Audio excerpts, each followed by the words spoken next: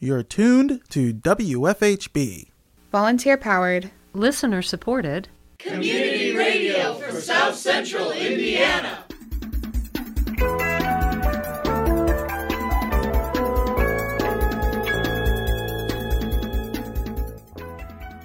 Good afternoon.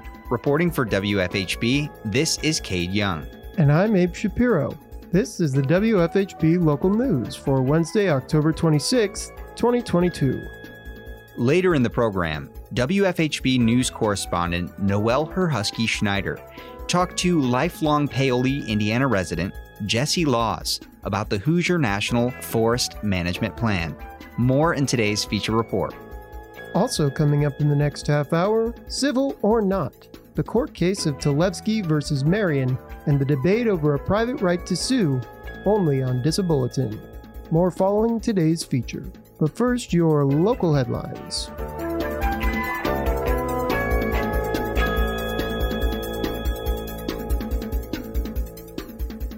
On October 18th at the Bloomington Climate Action Resilience Committee meeting, Councilmember Matt Flaherty outlined a proposal to decrease air pollution in Bloomington by phasing out gas-powered equipment. Flaherty explained that one strategy of the Climate Action Plan is to reduce city-wide gas and diesel-powered construction, recreation, and lawn equipment. First action is to introduce a policy to replace city off-road and lawn equipment with electric and low-carbon fuel alternative options at the time of replacement, with traditional internal combustion engine as optional, requiring proof of need. Establish emission standards, testing, and biofuel preference for any combustion vehicles remaining in the equipment fleet. Encourage county, school district, and Indiana University to develop and implement their own policies. So that's one action. The next is to develop an incentive program to convert fuel-burning lawn equipment, such as gas-powered lawnmowers and blowers, to electric. Coordinate with Duke Energy for support and identification of additional rebate programs to promote electric yard equipment. That's the second action. And the third one, establish a gas-powered lawn equipment phase-out ordinance, transitioning to lawn equipment powered by electricity, alternative clean fuels, and decrease noise pollution levels. In terms of phasing, the first action I read is phase one. The next two are phase two actions. So that's what the Climate Action Plan says. I'll also note that, as you all know, we've had Hugh Kramer and a few other folks come to council a few times over the last few years, highlighting this issue and how it's a real burden. I think mostly from a noise pollution perspective, but probably a local air pollution perspective as well. In their immediate vicinity of their homes. Flaherty shared what the Bloomington government should consider about the implementation and pointed out ways they can collaborate with other local entities like Indiana University and Monroe County Community School Corporation in the future. In terms of the overall scope, this is true of a lot of different types of emissions. We've got really two categories. We've got local government operations and we've got community scale emissions. So looking at the local government, and the actions are related to both of those as well. In fact, that first action about a city policy it is government operations. Additionally, any community scale regulations that we pass, we have to be able to comply ourselves. So that's an important consideration as we think about those types of policy options. So on the local government operations side, I know some of this work is underway with the departments in terms of cataloging equipment, and I think in most cases already, when possible, replacing with electric at time of replacement. But wondering if this committee would like to, be involved in facilitating a holistic look at that, with, each department, I suppose, leading to a citywide inventory of all off-road equipment, categorized into logical categories like mowers or blowers and string trimmers, things like that, to look at number of units we have and their age, typical life cycle, cost, comparisons at time of replacement for traditional internal combustion engine, alternative fuels, or electric, and make sure that that's a life cycle look at cost, including maintenance operations, not just upfront capital. Noting any logistical barriers. So, when the use case is an all-day application of a bigger equipment, it's probably going to require changing out batteries. Might be quite easy to do with blowers or string trimmers, harder to do with a riding lawnmower, for instance, and the cost competitiveness may vary there too. So I think looking at those factors, and then, once you have that set of information, right, and we talked about this a little bit, Alex, you can start to talk about, okay, what's our phase out timeline if we just do time of replacement? Where does the technology still need to come along, or the market still need to come along for that to even be viable? Like, what type of premium are we willing to pay for, going electric at time of replacement? And then in some categories, maybe worst offenders for air and noise pollution, or most cost competitive, we can consider early retirement of gas powered equipment. So that's kind of the universe of things to look at there that at least help us get to the point of understanding what a transition timeline is like for the city. What we want to invest in on that front. So once we get a holistic look at the problem, we can potentially legislate that. We've done that, with green building ordinance and other things like that. So that's a possible council action. Doesn't necessarily have to be. And then finally, part of that action called from Climate Action Plan, I think is related to this one, is encouraging IU, Monroe County government, and MCCSC to also advance similar efforts. And I think, maybe as we wrap our heads around that problem, eventually some joint convenings, trying to get maybe a joint commitment for transition would be terrific. Possible that there's, options for bulk buying that would benefit everybody, something like that. Flaherty suggested ideas for how they could regulate the gas-powered equipment. He said that other cities have introduced bans on when it is acceptable to use gas-powered equipment. We can work to disincentivize gas-powered equipment and incentivize electric in the near term, do that programmatically. Possibly you could do some of that regulatorily through, in particular, Hugh has brought examples, and Kramer's brought examples of bans of types in other communities. Those tend to be seasonal or time of day based bans, that maybe you can only use gas-powered equipment in sort of prime spring and fall seasons, and only 8 to 5, Monday through Saturday or something like that. So that's one possibility on the regulation side. We can also look to obviously educate and encourage transition to electric equipment. So we can explore rebate programs with Peak Energy, hardware stores, manufacturers. I think the education component could go a long way, especially because this is particularly harmful to outdoor workers.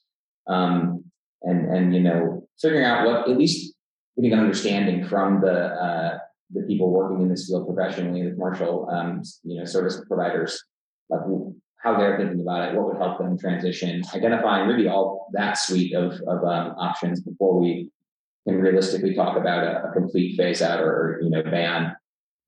Economic and Sustainable Development Director Alex Crowley said the Office of the Mayor is interested in moving it forward and wants to get the public's input on how to best regulate gas-powered emissions.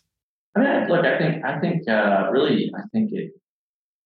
this feeling, I think he's supportive of it. I think the feeling is we're not exactly sure what the right answer is, we don't want to have unforeseen consequences as a result of not having thought through it properly at the beginning. And so the idea behind airing out, having some hearings, having people in from industry, from the private, from residents and whatever, is just to try to capture, all right, what are we not thinking of? How do we structure this? What are the ones that we've looked a little bit already at around the country? So what's out there, but what's the one that makes the most sense for us here, and just have that out, right? And then we can make a judgment about what the right answer is. I don't know that we know right now what the answer should be here. And people have opinions, but their voices of 1 and 2 of the public, and they aren't necessarily representative of the public. So I think we just need to understand generally what would work. The committee discussed holding a public hearing on the ordinance in the near future.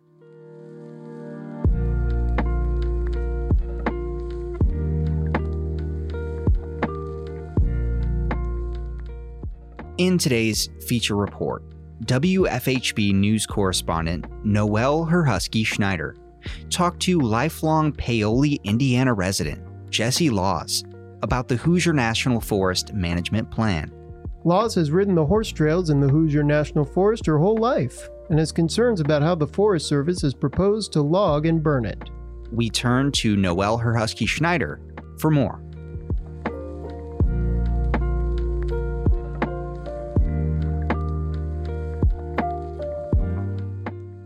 How did you get involved in the pushback against the Hoosier National Forest Management Plan, specifically the one close to you, the Buffalo Trace Restoration Project? I'm not an activist. Like, this is all new to me. I'm local. and I've ridden horses here my whole life. So this whole process is new to me, and I didn't realize really how the Forestry Service worked, the ins and outs, until this all started. And I was like, wait a minute, this is not right. Can you explain how your interactions with the Forest Service have been so far? Just over the course of my lifetime, it's been good. Because as a trail rider, horses and mountain bikes, we have to purchase a trail tag to be on the trails. Only horses and cyclists have to do that. And so over the years, I've been stopped by the DNR here and there when I've been riding, and they've asked to see my trail tag. And it's always been positive interactions. And even now, it's not the guys on the ground that are keeping the trails clean and maintaining things. I still have positive interaction with those guys because they're just doing what they're told. It's when you get a little bit higher up, they don't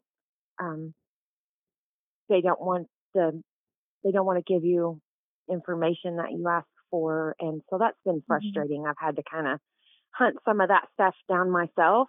But I mean, over the years and being in the woods as much as I am, the interaction has normally been positive, because they're the guys that if we have trees down on the horse trails or there's a problem, we can call them and they'll come clean it up, or they will put a pipe in where the trail stays really muddy, or they maintain the trails for us. So it's been positive over the years. This is the first time I've really got into the whole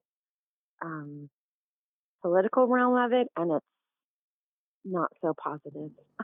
I know there's a lot of information out there on this issue. Can you try to give a brief summary about what's going on and the proposed plans?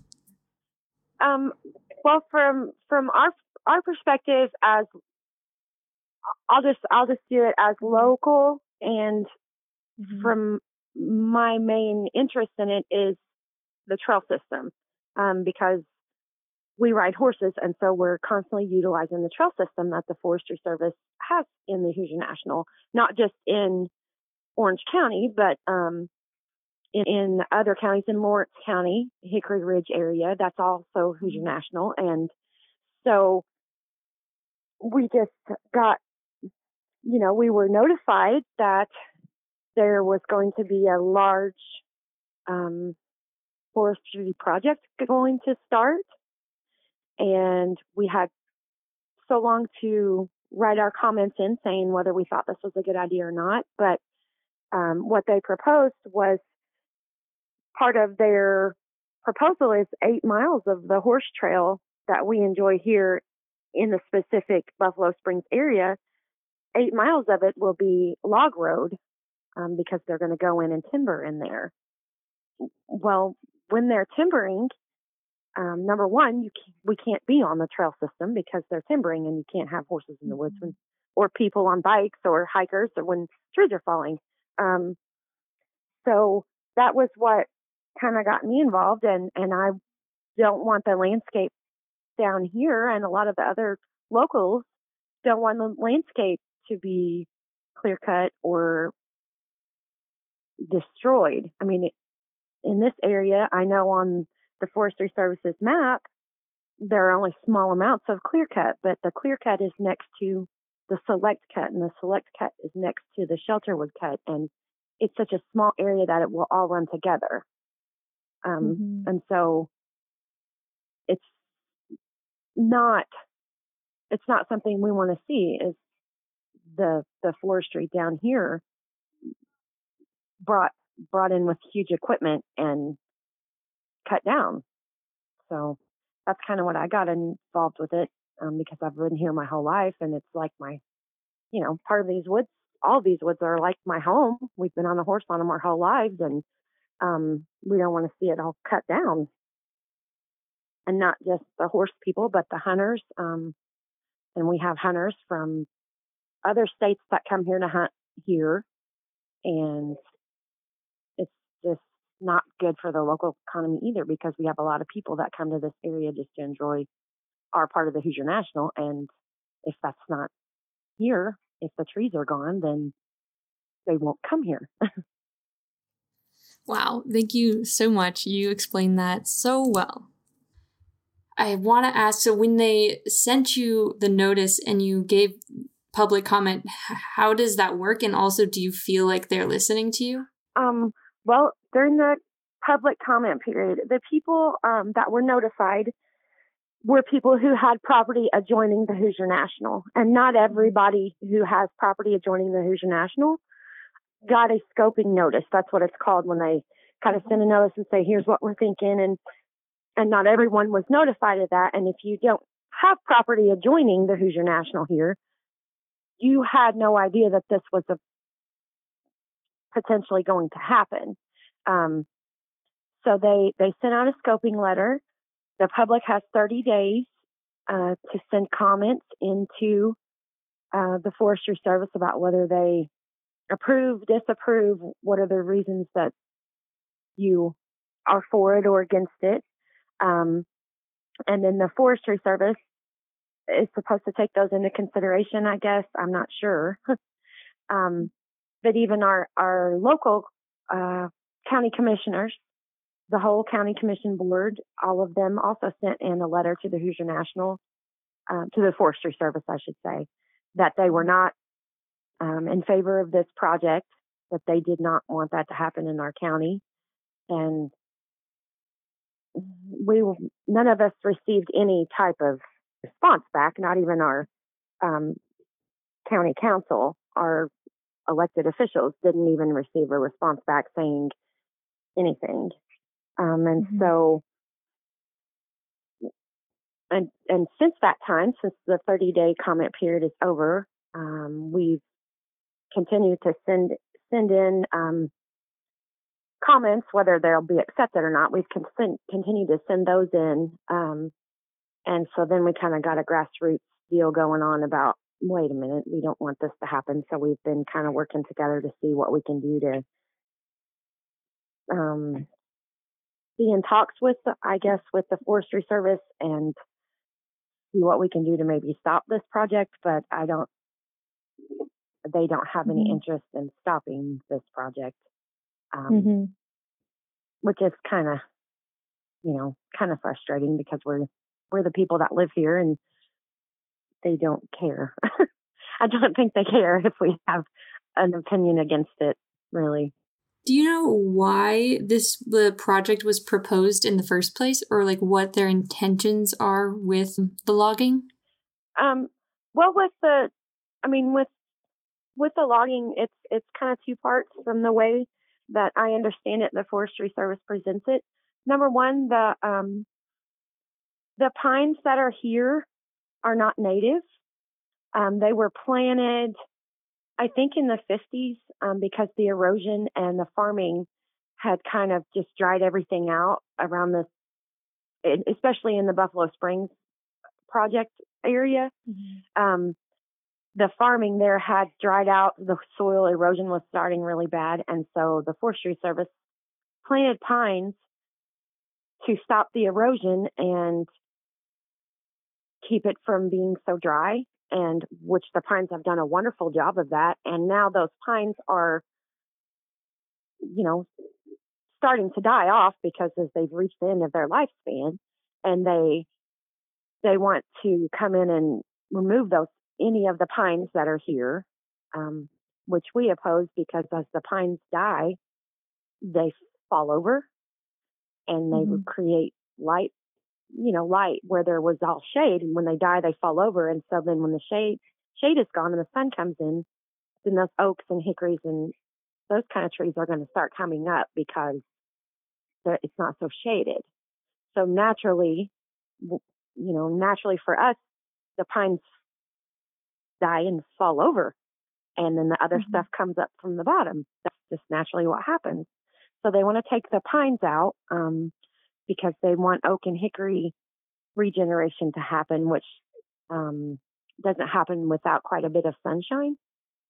And another thing they want to do is to They say there's just not enough age diversity in our forest, that the trees are all mature and that we don't have young growth, which is not true. If you've been in the woods down here, there are trees of all ages, very, very small to very old.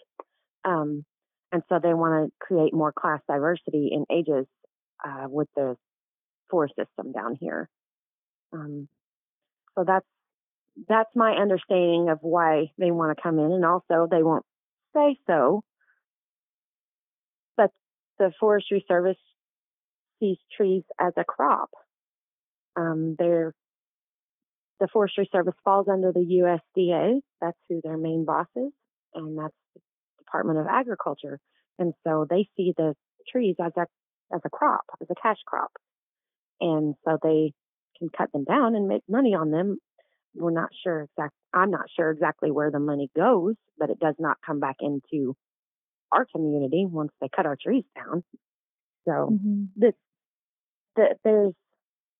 are the three main reasons that I see as them wanting to start this project now, is the age diversity and the pines, and to be honest, and the money that they could make off very large trees.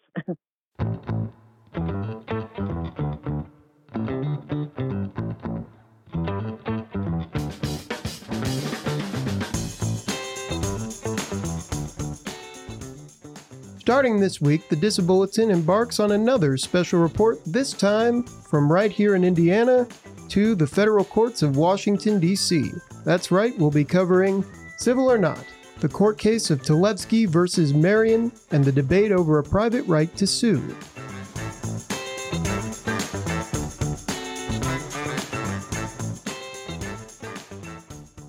Marion County Corporation of Health and Human Services faces a lawsuit from the family of an Indiana nursing home resident, now deceased, who alleges his civil rights were violated. A lawsuit filed by the family of nursing home resident Georgi Talevski reaches its climax, as oral arguments are slated to come before the U.S. Supreme Court on November 8th. The lawsuit filed against the Marion County Corporation of Health and Human Services contends that Valparaiso Care, a nursing home run by the Health and Hospital Corporation of Marion County, violated Section 1983 of the U.S. Code and the Fair Nursing Home Act by, quote, chemically restraining Talevski with powerful and unnecessary psychotropic medications, which resulted in the patient's, quote, physical and cognitive decline, and also by transferring Talevski to another nursing home illegally, end quote. The question at hand is whether a private citizen can file a federal civil rights claim for violation of a law regarding federal funding of benefit programs. The court case could eliminate the right for private citizens to sue state or federal governments who withhold benefits, including Medicaid. HHC has said it has nothing to do with the care Talevski received, but rather that when people who are part of benefit programs under federal legislation are denied access to those programs, they have no right to sue in federal court. Rather, such enforcement should be left to state statutes. The HHC board allegedly has chosen to pursue the court case Talevski versus Marion HHC without a vote amongst its board. Just this week, Morgan Daly of the Indiana Statewide Independent Living Council asked for each member of the Marion County HHC's board to be fined and award her attorney fees. Daly hopes that such fines will be an incentive for board members to hold a vote for whether to continue pursuit of the Talevski case. As the day of oral arguments draws closer, WFHB's Disabulletin will discuss the history of court cases involving Section 1983 of the U.S. Code starting next week. In the coming weeks, we will also feature commentary from experts at the Indiana University Maurer School of Law, advocates at the nonprofit Arc of Indiana, and more. I'm Abe Shapiro. Live and learn.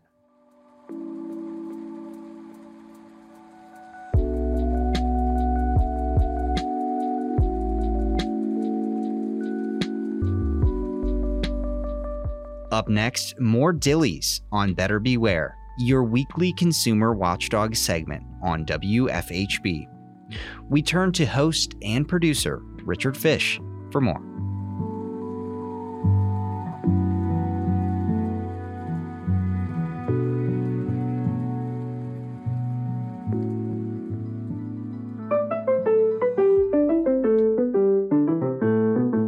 Welcome to Better Beware. Here's your consumer watchdog from WFHB Community Radio with the latest information and helpful hints designed to keep your head out of the clouds, your feet on the ground, and your money in your pocket. Okay, so recently I got a text message from someone calling themselves Fatima Matthias that said, "Doing well, I hope. Could you agree to let us pay you $500 a week in exchange for putting a modest advertisement, parenthesis, decal/sticker, end parenthesis, on your car? To continue, answer yes." And yes was in all caps. Well, obviously, I didn't answer at all. I blocked the number and saved the email to tell you about it. This scam has been going around, and it's pretty obvious because it sounds way too good to be true. So I did a little research and discovered that not all scammers are very clever. Some of them are dumb, some of them are dumber, and some are downright hilarious. Here are a few examples of the wilder phony texts and social media posts. "Hi, I'm Lady Gaga. I need $145 to keep working on my new song." $145 for what? Lunch? "Hello, I am the UK government. You need to pay £1,500 iTunes gift card to me or you are under the rest." Under the rest of what? "Hello, it's Prince Philip. My wife, the Queen, needs money to help pay for my funeral." God save the Queen. "Hey, it's Michael Jackson. I'm messaging you from a private account. I'm not really dead. Can you Cash App me $600 so I can come back to the United States and put out more music? Hee hee." "Michael, I'm in Neverland." "I'm a federal agent from LinkedIn. Your number was choosing out of all members. Hopefully you $5,000, but we often do you have to send us your ID card to know if he's really you." If you make no sense, how can you expect anyone to send you dollars? And here's a couple that came in via email. One of them had a logo from Telstra, a real telecommunications company in Australia. It said, "This is courtesy note," spelled Courtesy. "We are formally inform you formally that the sheriff is coming to arrest you today. You must make the payment of $856.32 immediately into the direct account. Telstra are wanting to resolve this for avoiding the sheriff and your arrest." Doesn't sound like an Australian accent to me. And finally, an email with a lovely color ad headlined, "Worried about your pets after the rapture? For just $9.99 a month, you can register your pet to be cared for after you are raptured. All our staff have been selected based on their love of animals first, but most importantly, they are either atheists or non-Christians. After the rapture, pet care, trademark symbol. Call this number."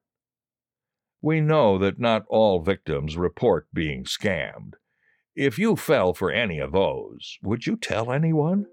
I'm Richard Fish for WFHB News and Public Affairs. Better Beware comes to you from WFHB Bloomington, Indiana. Find all our episodes at WFHB.org. If you can help put the kibosh on a con, email beware@WFHB.org. Remember, swindlers never give a sucker an even break.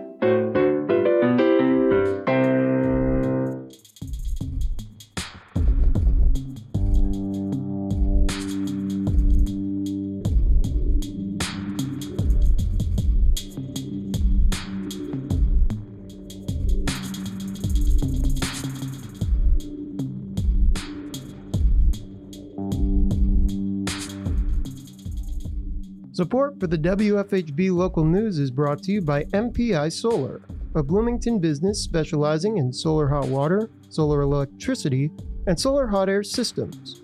MPI Solar designs and installs solar power generation systems, encouraging independence and individual responsibility. More information online at mpisolarenergy.com.